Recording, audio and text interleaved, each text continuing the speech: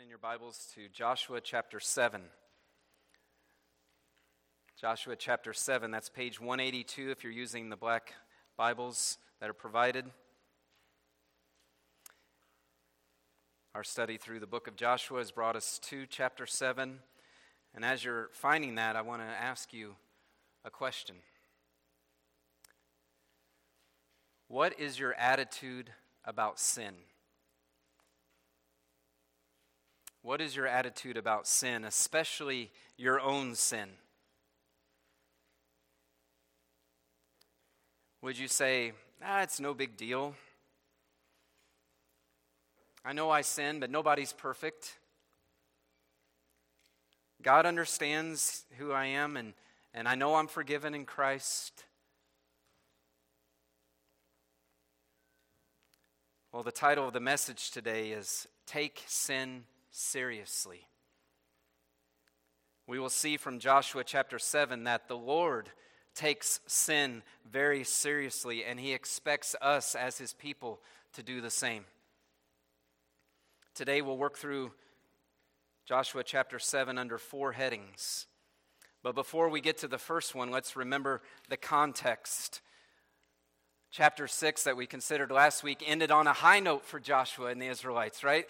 Jericho was conquered. God had worked a great miracle, causing the walls of Jericho to fall flat.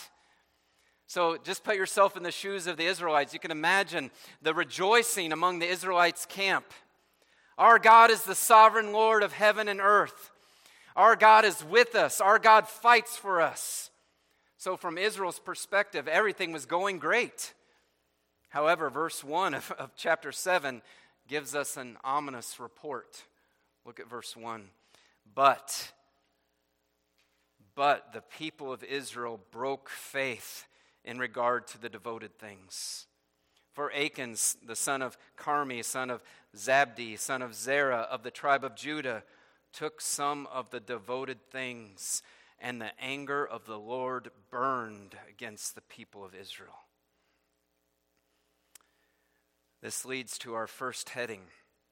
If you're taking notes, heading number 1 is report of Israel's sin.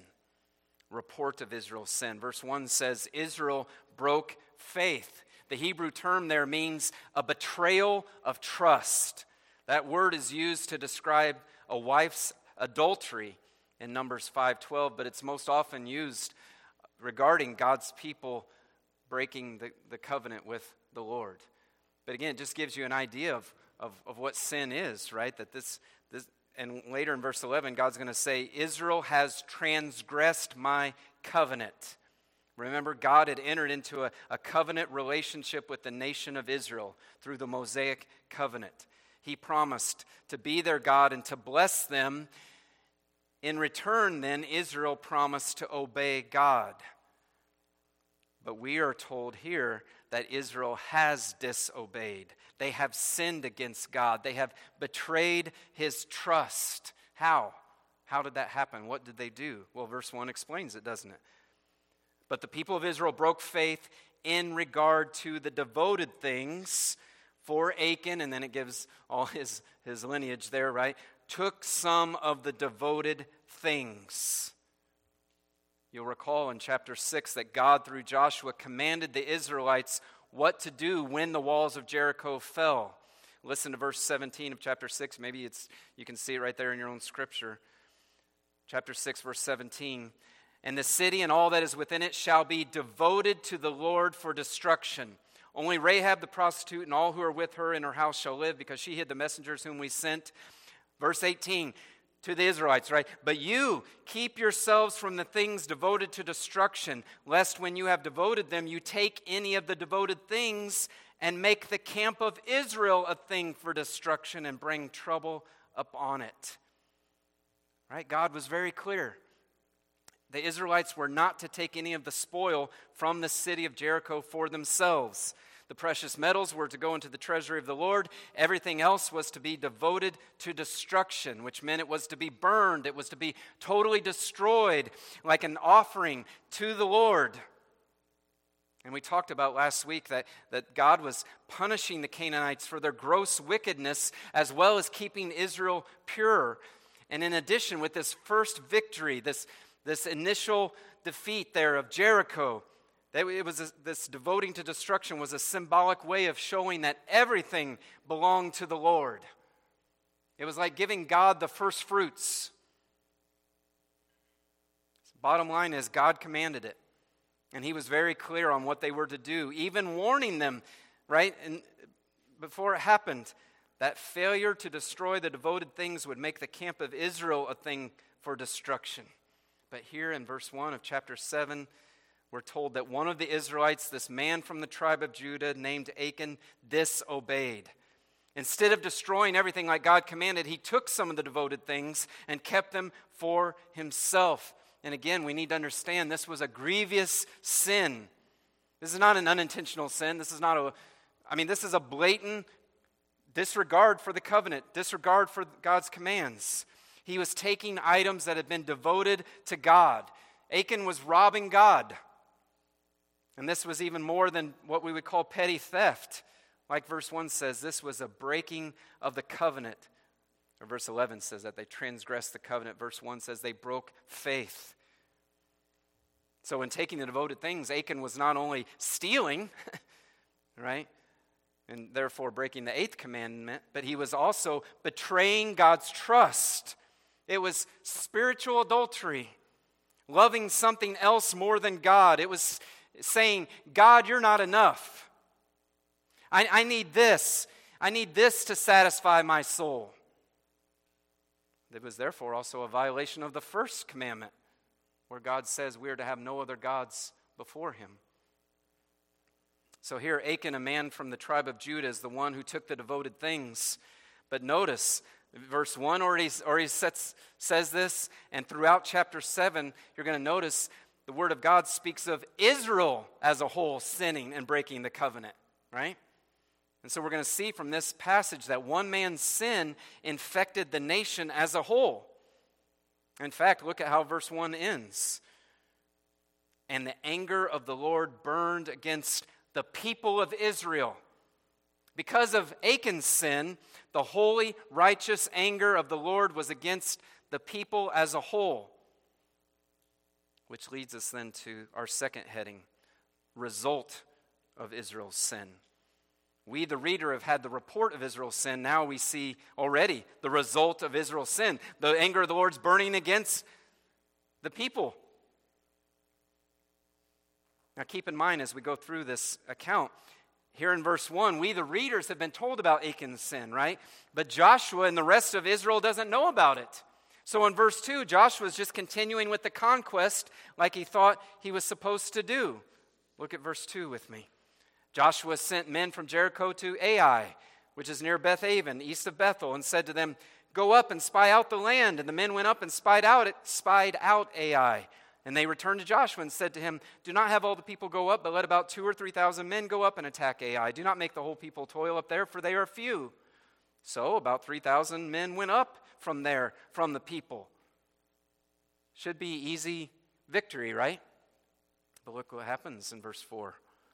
And they, the Israelites, fled before the men of Ai. And the men of Ai killed about 36 of their men and chased them before the gate as far as Shebarim and struck them at the descent. And the hearts of the people melted and became as water. What a tragic turn of events. The small city of Ai defeated Israel, killing 36 men and chasing the rest of the attacking Israelites and causing them to flee. Now, some commentators will place some of the blame for this on Joshua and the Israelites, saying, well, they didn't pray and they were overconfident, just sending a small force. But I don't think that's where we should go with this. Right? I mean, the passage as a whole makes it clear that what caused Israel's defeat, that it is because of Achan's sin that God was against Israel. So we see Joshua's response to the defeat in verse 6, right? He sends them up expecting a victory. 36 men are killed, the rest are fleeing back. Look at Joshua's response. Then Joshua tore his clothes and fell to the earth on his face before the ark of the Lord until the evening, he and the elders of Israel. And they put dust on their heads. And Joshua said, Alas, O Lord God, why have you brought this people over the Jordan at all? To give us into the hands of the Amorites? To destroy us? Would that we had been content to dwell beyond the Jordan. O Lord, what can I say when Israel has turned their backs before their enemies? For the Canaanites and all the inhabitants of the land will hear of it and will surround us and cut off our name from the earth. And what will you do for your great name? You see how Joshua's just mourning before the Lord. He literally in the presence of the Lord, before the ark of the Lord, right? The symbol of God's presence. He and the elders are just in mourning, crying out. And Joshua cries out to the Lord in a complaint. And this is instructive for us, by the way. Joshua's prayer, while it may sound similar to what some of the Israelites would do in the wilderness, that generation that wandered in the wilderness for 40 years, Joshua's prayer is different from their unbelieving complaints when they were wandering. No, Joshua's prayer are words of despair, not unbelief. In other words, he's complaining to God. He's not complaining about God. He has questions, he's confused, he's bewildered, but I think this is still a faithful prayer here. It's a believing prayer. He's saying, Lord, you said you would be with us. You said you would drive out the nations before us. What is going on? Remember, Joshua doesn't know about Achan's sin at this point. He doesn't know why God gave Ai the victory over them. But Joshua knows that this defeat could spell disaster for Israel. I mean, it's sad enough the lives that have already been lost, but now when word of Israel's defeat reaches the other nations, well, that could embolden the other nations. That could motivate them to say, hey, let's all go and just snuff out Israel right now. Wipe them out. No wonder the people's hearts were melting, right? It says at the end of verse 5. Where did we hear that before? Where have we been hearing that phrase? The people's hearts melted. That had always been used to describe Jericho, hadn't it? But now the tables are completely turned. It's God's people whose hearts are melting because something's going on. His face is not shining on them right now. Not only is Joshua concerned about Israel's survival, but notice, Joshua also cares about God's glory. If the Canaanites attack and wipe out Israel, then God's reputation is going to be soiled. The nations will say things like, well, yeah, the God of Israel, he did a couple of powerful things, but man, he brought Israel into the Canaan and only to see them wiped out, only to see them annihilated. So Joshua cares about God's reputation. He even kind of uses a wordplay here. Cutting off Israel's name would bring shame to God's name. By the way, that's a good way to pray, isn't it?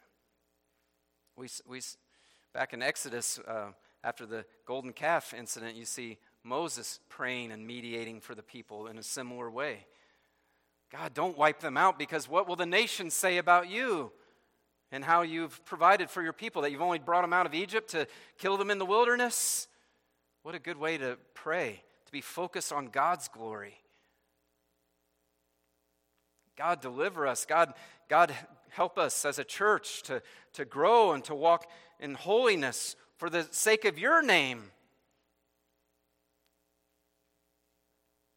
Again, Joshua doesn't know Israel has done anything wrong, but he's going to now find out in verse 10, which leads to our third heading, the revealing of Israel's sin. Revealing of Israel's sin. And as I read verses 10 through 12 here, again, notice the corporate language that's being used. Verse 10, the Lord said to Joshua, "Get up. Why have you fallen on your face? Israel has sinned. They have transgressed my covenant that I commanded them. They have taken some of the devoted things. They have stolen and lied and put them among their own belongings. Therefore, the people of Israel cannot stand before their enemies. They turn their backs before their enemies because they have become devoted for destruction. I will be with you no more unless you destroy the devoted things from among you." So you see, he's talking about Israel, he's talking about they, and even the yous are plural. there in the Hebrew. So Achan's sin affects all of Israel. This is what the scholars will call corporate solidarity. Achan's sin makes all of Israel guilty before the Lord. And we see that at different times in Scripture, don't we? Adam was our federal head. In Adam, we all sinned. Romans 5, in Adam, we're all counted guilty. And again, when we start to say, hey, wait a minute, that's not fair. Remember what Romans 5 says. But praise God, there's a second Adam, right? And because of his obedience, even obedience to the point of death on a cross, and his victory over sin and death, now all who are in Christ through faith are saved. So we like it when it results in blessings, right? But sometimes, especially in the old covenant here, one man's sin can affect all the people. Achan's sin makes all of Israel guilty before the Lord. So notice God spells it out here very clearly. Because Israel has taken the devoted things for themselves, and thereby they've not offered them to the Lord, right? And that's what they were doing when they were destroying them. They were offering them to the Lord, saying, God, these are yours. But because they've taken them for themselves, now Israel has become devoted to destruction. And so God says, He will be with them no more unless they destroy the devoted things. So that is huge, right? Nothing is more crucial to Israel than the presence of God. Again, I hearken back to that incident after the golden calf when Moses is praying and pleading and mediating. That's what he's pleading for. God, we need you. You must go with us. That's what makes us distinct. We're doomed without you. Likewise here, same reality. Joshua and the people, they need God's presence. If God is no longer with them, they are doomed. I mean, the Battle of Ai proved it, right? That's just a foretaste of what's going to happen. God's not going to fight for them. God's not going to bless them unless they get rid of the devoted things. They will be the ones who are destroyed. Again, God makes it very clear. Israel's going to be destroyed by the nations unless they destroy the devoted things that are among them. So, okay, God's revealing things to Joshua, isn't he? Well, now Joshua knows that someone has sinned by taking the devoted things. And Joshua knows what he's supposed to do about it. Those devoted things must be destroyed. But Joshua still doesn't know who has done this, right? The sin needs to be dealt with. So now, beginning in verse 13, God gives Joshua instructions for how specifically to do that. And that leads us to our fourth and final heading as we work through the passage. The removal of Israel's sin. Right? That's what he's told Joshua to do. You need to remove this sin. You need to purge it out. You need to take care of it. And here's how you can remove it. Verse 13. Get up. Second time he's told Joshua, right? There's work to do here. Consecrate the people and say, consecrate yourselves for tomorrow. For thus says the Lord, God of Israel, there are devoted things in your midst, O Israel. You cannot stand before your enemies until you take away the devoted things from among you. In the morning, therefore, you shall be brought near by your tribes, and the tribe that the Lord takes by lot shall come near by clans, and the clan that the Lord takes shall come near by households, and the household that the Lord takes shall come near man by man.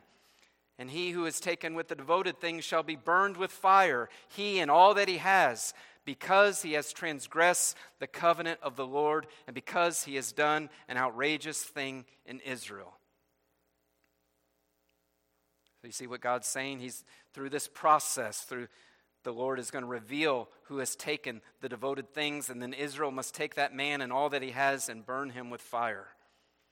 And verse 15 shows why the penalty must be so severe. This sin is serious. It's a breaking of the covenant. It's an outrageous thing, it says in verse 15, which literally means behaving treacherously. This is a treacherous thing that has been done against the Lord. So Israel's told to consecrate themselves, to prepare for this process. This process is going to involve them coming before the Lord, so they must consecrate themselves, get ready for it, because it's going to happen the next day. So, verse 16. So Joshua rose early in the morning and brought Israel near, tribe by tribe, and the tribe of Judah was taken. And he brought near the clans of Judah, and the clan of the Zerahites was taken. Right now you see why at the beginning it gave Achan's lineage, right? I mean, it's like bit by bit, it's just being narrowed down to him, right? Middle of 17. And he was brought near, and he brought near the clan of the Zerahites man by man, and Zabdi was taken. And he brought near his household man by man, and Achan, the son of Carmi, son of Zabdi, son of Zerah, of the tribe of Judah, was taken. So, through the casting of lots, God sovereignly directed the process to systematically whittle things down by tribe, by clan, by household, and then finally the exact man, Achan, is the guilty one. Now let me ask you, what was Achan thinking about during this whole process, right? And can you imagine? I mean, I think everybody was probably on edge, but Achan knew he was guilty. Achan knew he was the one who had sinfully taken the things from Jericho. You know what we don't see, by the way? Achan confessing sooner, right? You know, I mean, the minute people were assembled, you know, Achan could have said, you know what, it was me. I did it. I was wrong. I don't know. I don't know what he was thinking. I don't know if he was paralyzed by the process or if he had stubbornly just hardened his heart. But he doesn't confess until he's caught through the process. He didn't come clean on his own. Rather, his sin was exposed. Isn't that a lesson the Bible teaches us again and again? We cannot hide our sin. Right? Be sure your sin will find you out. It's going to be exposed. Verse 19. And then Joshua said to Achan, my son, give glory to the Lord God of Israel and give praise to him. And tell me now what you have done. Do not hide it from me.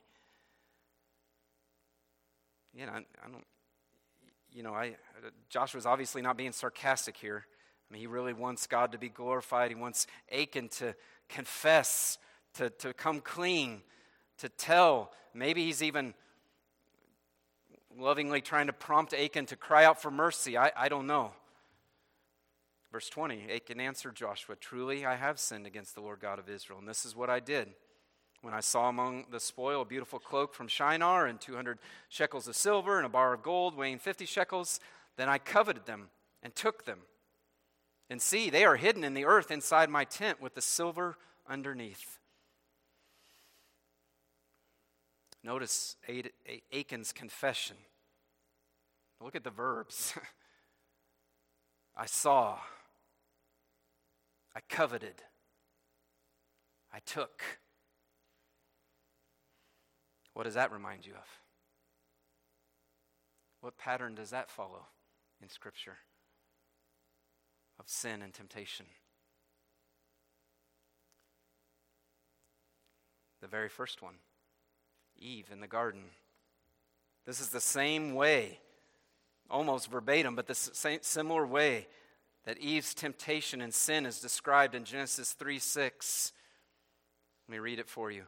So when the woman saw that the tree was good for food and that it was a delight to the eyes and that the tree was to be desired to make one wise, she took of its fruit and ate. Saw, desired or coveted, took. These are the same tactics that Satan uses over and over and over. Nothing new under the sun, right? And as we think about that, really, the root of it is covetousness, isn't it? To covet means to desire something that is not yours and that you have no right to have. And if you really, when you think about even our lives as Christians, this is where the battle happens for us every day. Sin no longer reigns, but it still remains. We have sinful desires, and when those sinful desires want something that God has said no to, what are we going to do in that moment? Will we submit to God because He is God, and I'm trusting that He's good and that He wants what is best for me? For Achan in that moment, his answer to that question, am I going to submit to God? Am I going to trust that God is good and that He's not holding anything good from me? That His ways are best? Achan's answer in that moment was no. I'm not going to do that. I'm not going to submit. I'm not going to trust. I'm not going to believe God. I'm not going to obey God. When he saw the cloak, the silver, the gold, those things mattered to him more than the glory of God. Those things mattered to him more than the good of his fellow Israelites, and so he took them. Verse 22. Right? Achan's confessed, now Joshua's going to confirm it. So verse 22 says, so Joshua sent messengers, they ran to the tent, and behold, it was hidden in his tent with the silver underneath. And they took them out of the tent, right, the devoted things, right, and brought them to Joshua and to all the people of Israel, and they laid them down before the Lord. Right, so Joshua sends men to Achan's tent. Achan's words are confirmed. They find the devoted things hidden there. They bring out those stolen items, and that's interesting the way that in verse 23 says they laid them down before the Lord. That verb is actually poured out. They poured them out before the Lord. It's a word that's often used in religious ceremonies. It's like they're returning what belongs to God back to God. And they're pouring it out to Him as an act of worship. This is yours, God. It always was yours. Verse 24. And Joshua and all Israel with him took Achan the son of Zerah, and the silver, and the cloak, and the bar of gold, and his sons and daughters, and his oxen, and donkeys, and sheep, and his tent, and all that he had. And they brought them up to the valley of Achor. And Joshua said, why did you bring trouble on us? The Lord, same phrase that chapter 6 had warned about, right? Trouble. Why did you bring trouble on us? The Lord brings trouble on you today. And all Israel stoned him with stones. They burned them with fire and stoned them with stones. Notice, by the way, Achan was not a poor man here, right? He had oxen, he had donkeys. Achan was greedy. Achan was selfish. And his self-centered actions affected his whole family and his fellow Israelites. Israel took Achan, the things he stole, along with the things he stole from Jericho, along with Achan's family and property. They took them to a valley where they all were stoned and then burned with fire. And as we saw last week, the devoted things were to be burned with fire as an offering to the Lord. Achan had blatantly broken the covenant with the Lord, so ridding Israel of the stain of his sin required that everything in contact with Achan be destroyed. His livestock, all his possessions, and even his family. And I know that's a little hard for us to swallow. Perhaps his family had helped in the cover-up, right? I mean, you know, how do you hide the stuff in the tent and not other people not know about it? So they might have been guilty that way, and maybe they had personally brought guilt upon themselves. But again, ultimately, Achan has brought this trouble upon his family. And like I said earlier, you see that at times in Scripture. And we see a contrast, by the way, between Rahab and Achan, right? In previous chapters, we've seen that Rahab's faith and obedience led to deliverance for her and her entire family. But here, Achan's disobedience and unfaithfulness has brought destruction upon his entire family. In fact, the contrast is even more stark, or continues, I guess we could say, between Rahab and Achan. Think about it. Rahab was a Canaanite whose faith led to her salvation and inclusion in the people of God. Here, Achan is an Israelite whose faithless disobedience brought God's judgment and exclusion from God's people. So it's like they're on different trajectories here, aren't they? By stealing the devoted things, Achan had broken the covenant and become devoted to destruction himself. The text says, by the way, this took place in the valley of Achor, which is a play on Achan's name and means trouble. The valley was no doubt given that name because of this incident. And again, I point out the corporate aspect of this. All of Israel took part in this punishment. Achan's sin had infected the entire nation of Israel, so they all play a part in purging this guilt from their nation. And Israel's corporate participation also drove home the important lesson of the seriousness of sin. And notice it was a lesson that they wanted to make sure was remembered for generations to come. Look at verse 26. And they raised over him a great heap of stones that remains to this day. Then the Lord turned from his burning anger. Therefore, to this day, the name of that place is called the Valley of Achor. So earlier we saw a rock pile after the Lord enabled them to cross the Jordan, right? Taking the stones from the middle of the Jordan, making a memorial so that everyone could remember God's power and how he had miraculously led them across the Jordan. Well, here's another rock pile, another memorial.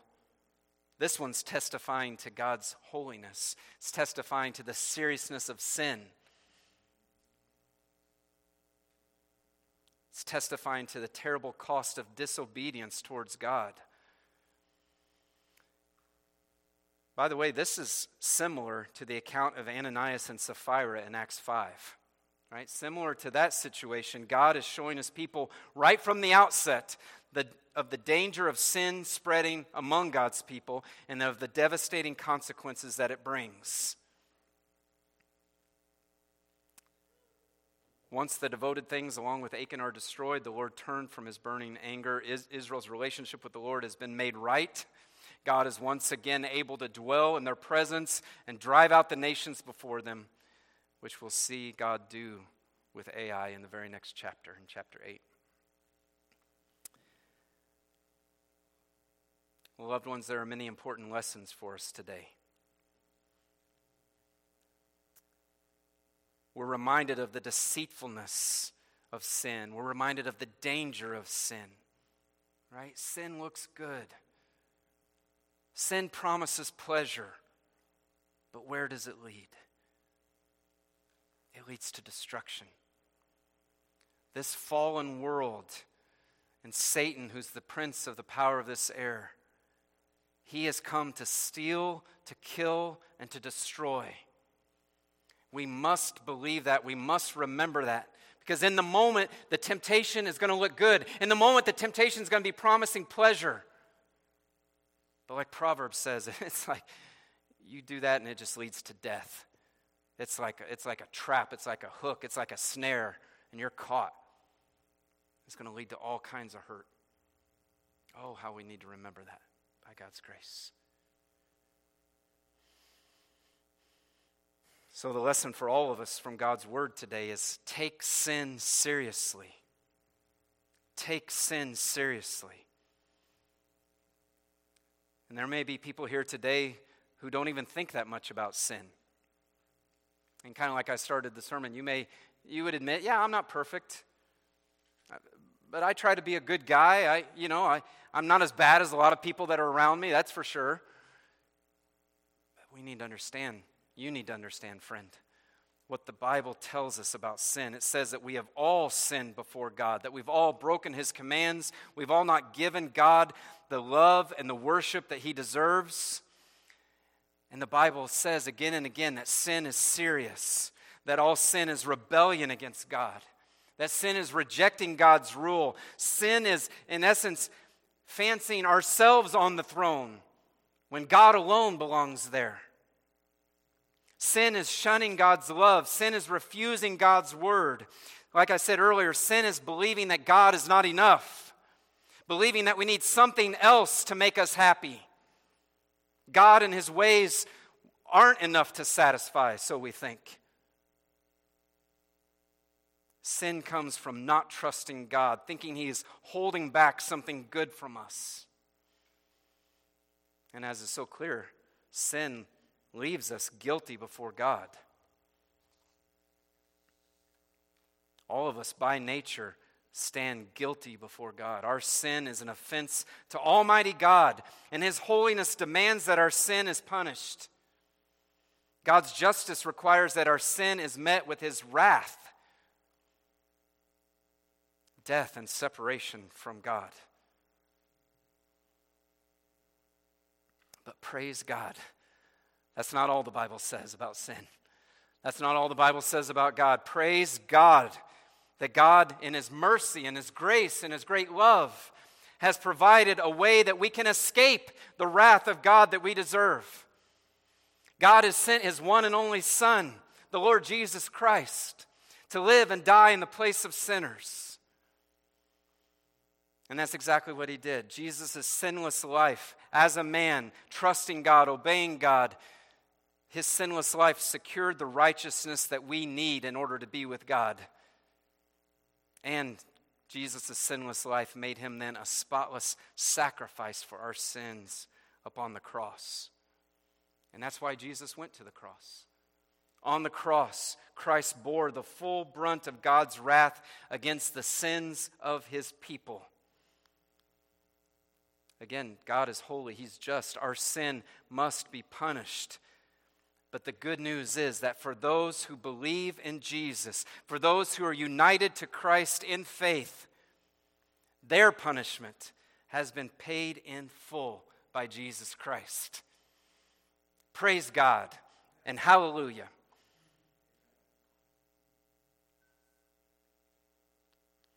Achan's sin left all of Israel guilty.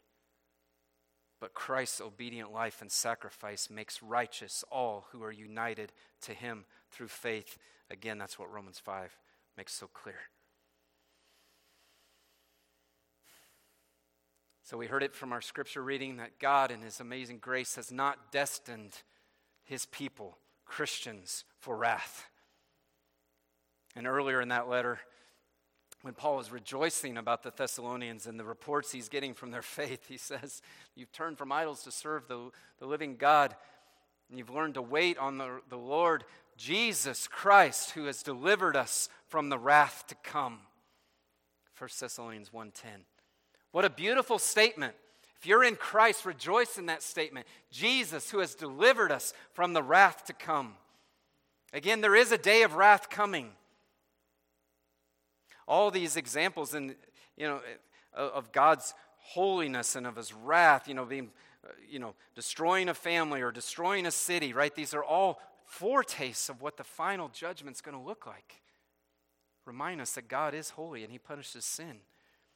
And when Christ comes back, all those who are not united to Him in faith will face God's wrath. But all who are delivered. Our sins have been paid for. And so, if you've never turned from your sin and trusted in the Lord Jesus Christ, I urge you to do that today. That you can escape the day of God's wrath by turning and embracing Christ as the Lord and Savior, forsaking your sin, committing to follow Him by His enabling. May you do that today. May no one here face the wrath of God. And as Christians, we can rejoice. We can rejoice in the promises of the gospel. Like we have peace, Romans 5 says. Romans 5:1. We have peace with God through our Lord Jesus Christ. Right? Now, as we sang, all we know is grace. There's therefore now no condemnation for those who are in Christ Jesus, Romans 8:1. Praise God for that. Praise God that we live in the new covenant, under the new covenant, and that Christ has paid our sin in full. Nevertheless, Christians, let us take sin seriously, because God still takes sin seriously. May we never be complacent about our sin that caused Christ to suffer and die for us. What kind of language does the New Testament exhort believers to regarding their sin? Well, Colossians 3:5 says we are to put to death what is earthly in us. In other words, the sin that remains in us. We're to be ruthless with our sin. And so as I close, I just challenge you, and I'm I'm challenging myself this week. Are there sins that you are comfortable with in your life?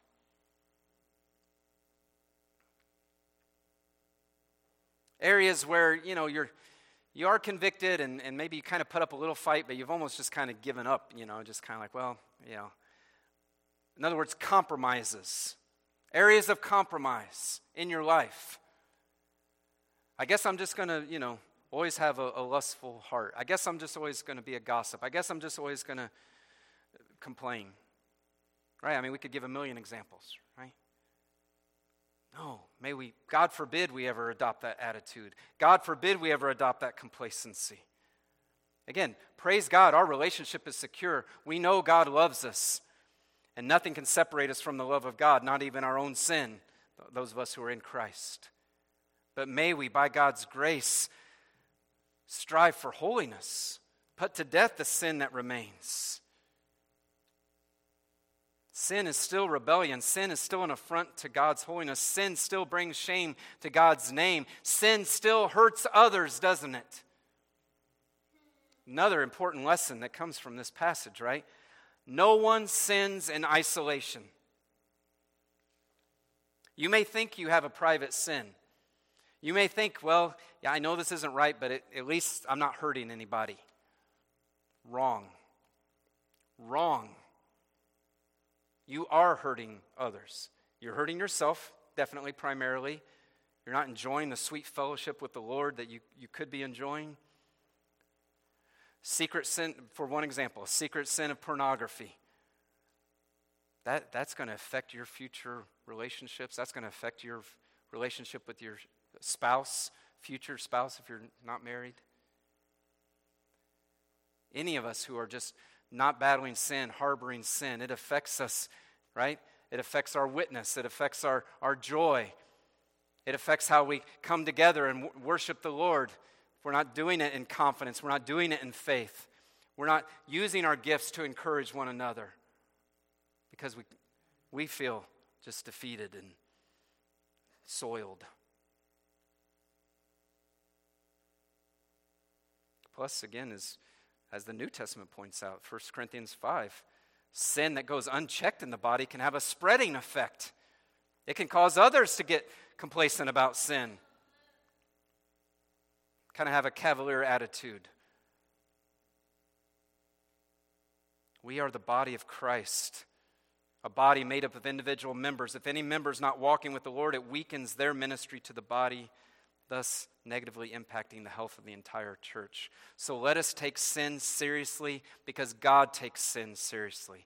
As God convicts us of sin, by God's grace, let us repent.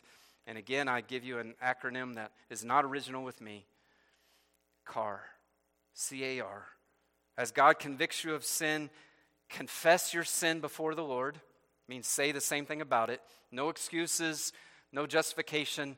God, that was sin. I am sorry. A, affirm God's love for you in Christ. That's important, right? Satan is the accuser, and so when we are convicted about sin, our temptation, what Satan would have us do is just stay away from the Lord. Right? He can't take away our salvation, but he can try to ruin our enjoyment of it, Just stay away from the Lord. No. Remember the gospel. There's no condemnation for those who are in Christ Jesus. As far as the east is from the west, so far as he removed your transgressions from us.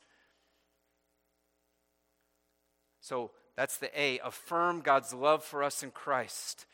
Again and again, the heart of God is patience and love for his erring children. And this is where we need to be. Again, God doesn't change, but we need to really be careful when we're studying the Old Testament and studying the New Testament. In Christ, God's people are forgiven. There's no more wrath for us. So affirm God's love for you in Christ. Okay? Confess your sins before God, affirm God's love for you in Christ, and then the R is request God's grace to change. That's what repentance is, right? It's turning, it's changing, it's going in the opposite direction. Say, God, I hate this sin. I know it's sin against you, and I know Christ has paid for that sin, and you love me and you've forgiven me, and I thank you for that. Please give me grace to change. And give me grace to walk in the means of grace ongoing. Help me get in your word. Help me pray. Help me get accountability if I need to.